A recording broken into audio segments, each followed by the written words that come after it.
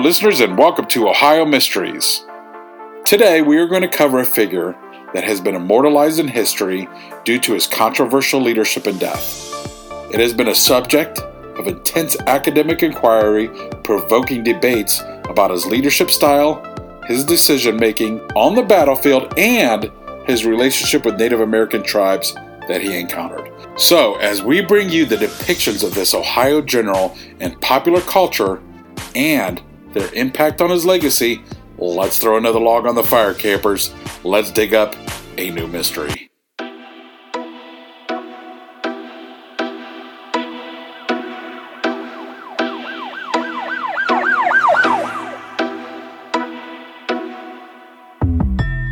I'm your co-host Steve Yoder, and with us as always is our storyteller and journalist who spent 30 plus years telling these kinds of stories with the Akron Beacon Journal, Paula Schleiss. Hi, everybody. Ohio has been a nursery for America's presidents, so many of its astronauts, some of its most famous inventors, and of course, for many brilliant military minds. This state has contributed so much to our country. But along with the famous come the infamous. If we're going to take credit for the likes of General Ulysses S. Grant and General William Tecumseh Sherman, I guess we also have to take credit for General George Armstrong Custer. Poor George. History has associated the name Custer with defeat, resounding defeat. On June the 25th, 1876, General Custer led 224 soldiers to their deaths in the epic Battle of the Little Bighorn on the plains of Montana. Custer's last stand, as it is often called, arguably rivals the Alamo as the most famous military battle in the West. But Custer's story, like so many, is far from black and white, and there are questions that remain 150 so years after that fateful day. Among the debates is this: did Custer and many of his men actually kill themselves in the final minutes of the assault, opting for suicide in the face of certain torture and death?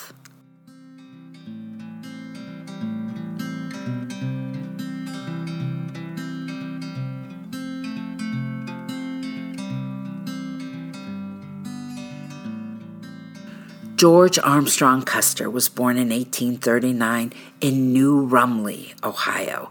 That's a crossroads along State Route 646 in Harrison County, near the state's east central border.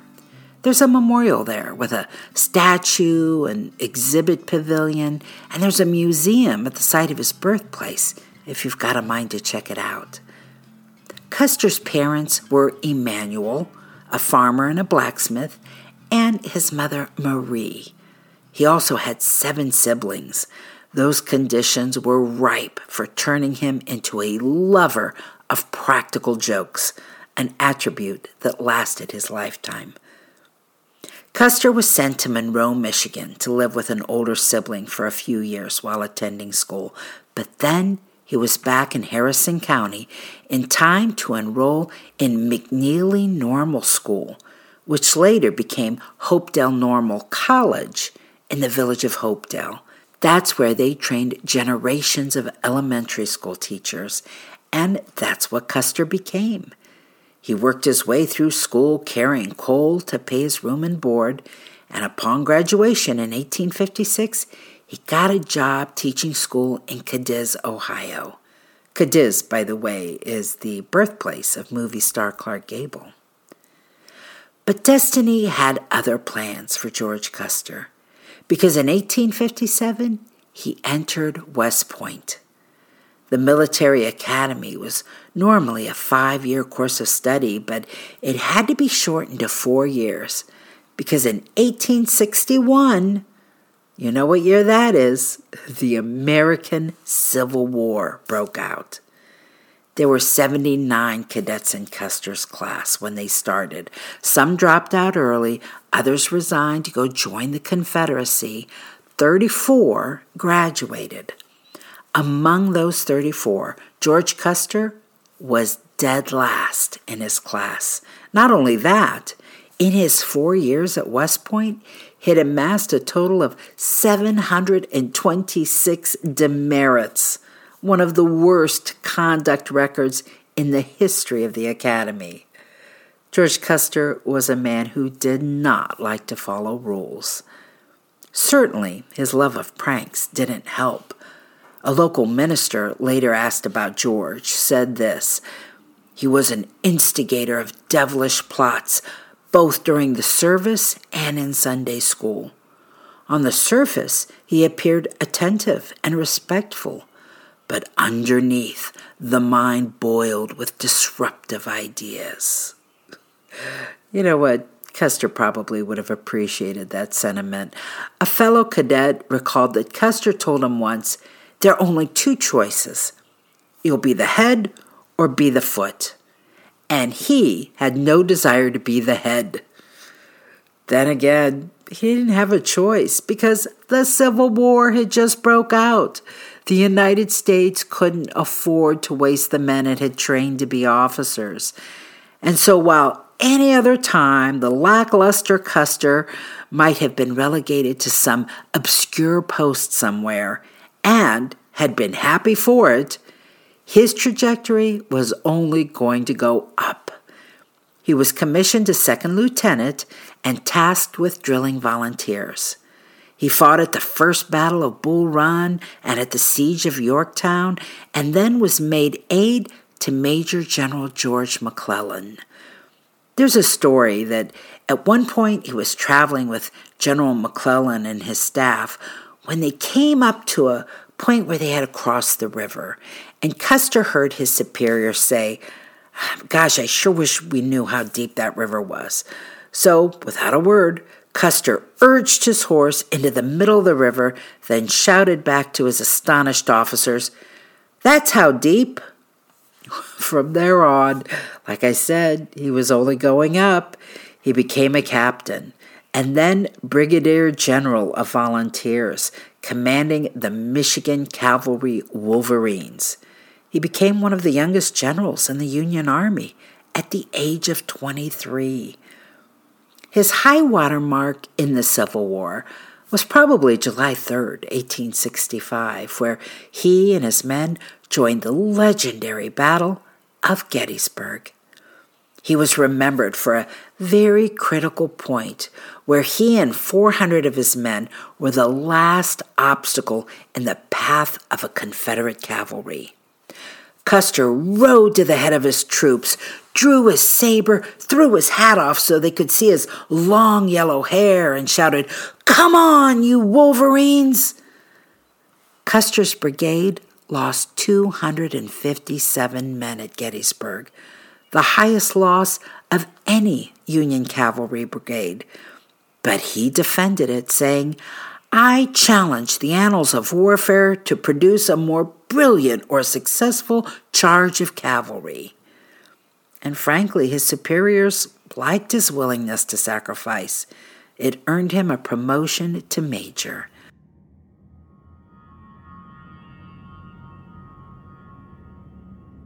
Hello, my name is Peter Zablocki, and I'm a historian, author, and college professor. I'm thrilled to invite you to check out Evergreen Network's History Shorts podcast.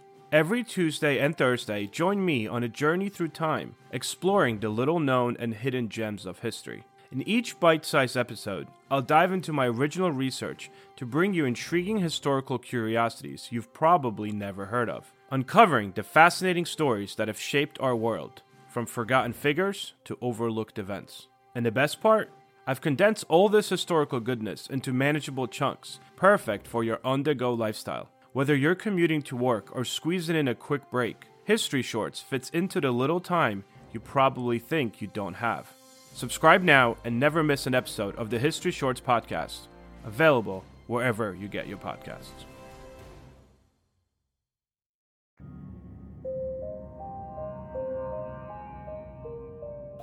Custer was still a handful, though, always pushing the envelope. In 1865, after the war ended, Custer had his men steal a prize racehorse named Don Juan near Clarksville, Virginia. Then he rode the horse in a Grand Review victory parade in Washington, D.C., creating a sensation when the scared horse bolted. When the owner of the horse learned about this, he wrote to General Grant demanding the return of the horse, and Grant told Custer to do just that. Custer ignored the order, hid the horse, and won a race with it the next year. Later that year, the horse suddenly died. Custer was assigned to command volunteer forces in Texas during the Reconstruction period. His men there hated him. They considered him vain and way too flowery with his overly decorative uniform. Once, Custer had to be whisked away after being warned several of his men planned to ambush him. In July of 1866, now this is a year after the Civil War had ended, Custer was appointed lieutenant colonel of the brand new 7th Cavalry Regiment based in Fort Riley, Kansas. This put a new enemy in Custer's sights, the Indians of the Great Plains. He served in several campaigns against the Cheyenne, including one in which he claimed to have led his men in the killing of 103 warriors and an untold number of women and children. They fought the camp of Chief Black Kettle, and once he had his men shoot 875 Indian ponies that they had captured. His 7th Cavalry's job was to scout the Indian Territory looking for trouble and working to force the Cheyenne onto their assigned reservations, while also protecting the settlers and railroad survey parties that had come to plan for the railroad. The whole problem with the Sioux, that's going to be his downfall, by the way, began in 1875. That's when Grant, who's now president, wanted to buy the Black Hills from the Sioux. Well, the Sioux didn't want to sell their Black Hills. So the U.S., angered at this refusal, ordered all Indians not on reservations to report immediately to their reservation by the end of January 1876, or they would be labeled hostile. Now, they didn't really enforce anything right away that winter. I mean, winters are brutal that far north. But come spring, Custer and his 7th Cavalry was charged with rounding up the remaining free Indians. At the same time that this is happening, Sitting Bull, the famous Lakota chief and holy man, had called together the largest gathering ever of Plains Indians in Montana to discuss what to do. It was this group, Lakota, Northern Cheyenne, and Arapaho, that would clash with Custer's 7th Cavalry at the Battle of the Little Bighorn. Custer's men were actually supported by Crow Indians who didn't want Sitting Bull's encampment hanging out in their reservation, and they hoped to expel them. That June, one of the Crow discovered the trail of a large village on the Rosebud River, and Custer's entire regiment was detached to follow that trail and see what was up. Custer sent some Crow Indian scouts ahead, and they found the Indian rebels in a camp in the valley near the Little Bighorn River. Custer really wanted to make plans and attack the next day, but he knew that his presence had just been discovered, and he decided they'd better attack immediately. It was June the 25th, 1876.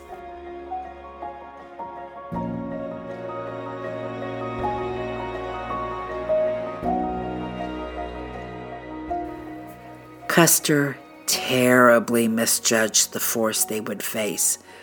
The cavalry had a total of about 500 men. The Lakota Cheyenne Coalition fielded 1,800 warriors, with some eyewitnesses insisting the number was twice that. The troops under Custer's command were cut down easily and quickly, including Custer himself. Native warriors stripped the dead of their firearms and ammunition, so the fire from the Indians kept increasing while the return fire from the cavalry kept decreasing. In a final stand, some of the surviving troopers shot their horses and used them as breastworks on a ridge. But it wasn't enough. The warriors made one final push and killed every man left standing. Casualty estimates vary, but most put the loss at about 268 U.S. soldiers. That casualty number, by the way, accounted for more than 1% of the U.S. Army at the time. The Indians, meanwhile, lost about 50 warriors. So, who killed Custer? Plenty of warriors wanted credit, including White Bull, Rain in the Face, Flap Lip, and Brave Bear. Northern Cheyenne storytellers even passed on the oral tradition that it was a woman, Buffalo Calf Road, who struck the final blow against Custer, knocking him off his horse before he died. In the 1920s, two elderly Cheyenne women spoke with oral historians and gave a different story, that they were there during the battle. They recognized Custer's body on the battlefield, and they stopped a Sioux warrior from desecrating it. The women identified themselves as relatives of Monacita, who was reported by both Indian and white witnesses to have been Custer's lover and had borne him 2 children. So, when the women saw the warrior getting ready to desecrate the body, they said, "Stop, he is a relative of ours." And the warrior respected that command. Others disputed Custer's ability to have children. Custer was married to Elizabeth Clift Bacon, who remained back home in Monroe, Michigan, but he was a notorious player, and leading historians said it's believed he was sterile because he had contracted venereal disease back at West Point. They believe Monacita's babies were probably the progeny of Custer's brother, Thomas. Thomas, by the way, was also a member of the 7th Cavalry and also killed at Little Bighorn. But very quickly, another theory about Custer's death developed. When Custer and his men were found 2 days after the battle by General Terry's forces, they found most of the soldiers' corpses stripped, scalped, and mutilated. But Custer's body had 2 bullet holes, one in the left temple and one just below the heart. An Army captain who inspected the body said it was his opinion that the temple shot was from a long-ranged rifle, not a revolver. Others who were there, however, insisted Custer and many of the members of the 7th Cavalry shot themselves when it was obvious they were about to be overrun. Now, there has been some research into this. In 2018, bioarchaeologist Genevieve Milkey of the University of Montana took up this question. She found at least 30 written battle accounts taken from Native American fighters and Army soldiers in nearby regiments, and found out about half of those accounts described instances of Custer's men killing themselves with revolvers.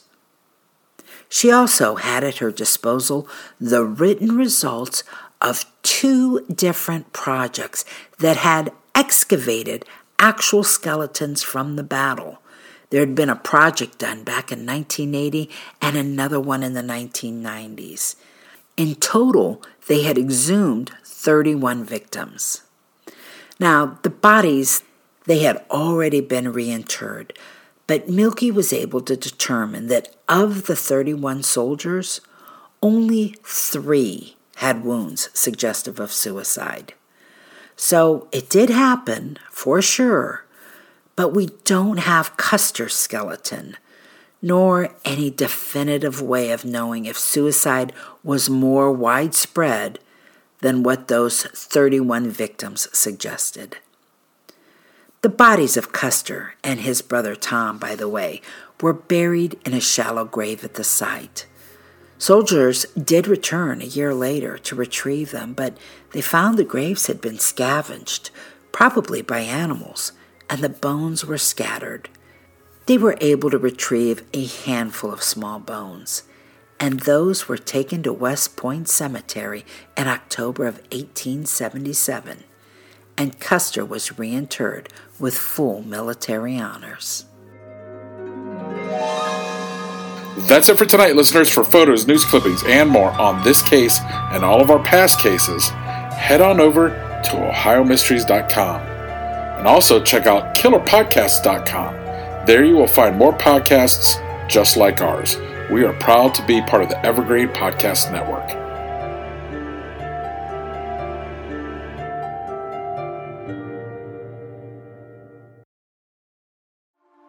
A news story gets shared by a friend on social media, or you catch a tweet that really makes your blood boil. But how do you separate fact from fiction? That's the premise behind Disinformation, a 10-part series from Evergreen Podcasts and Emergent Risk International coming this fall. Tune into Disinformation wherever you get your podcasts, and remember, don't believe everything you read.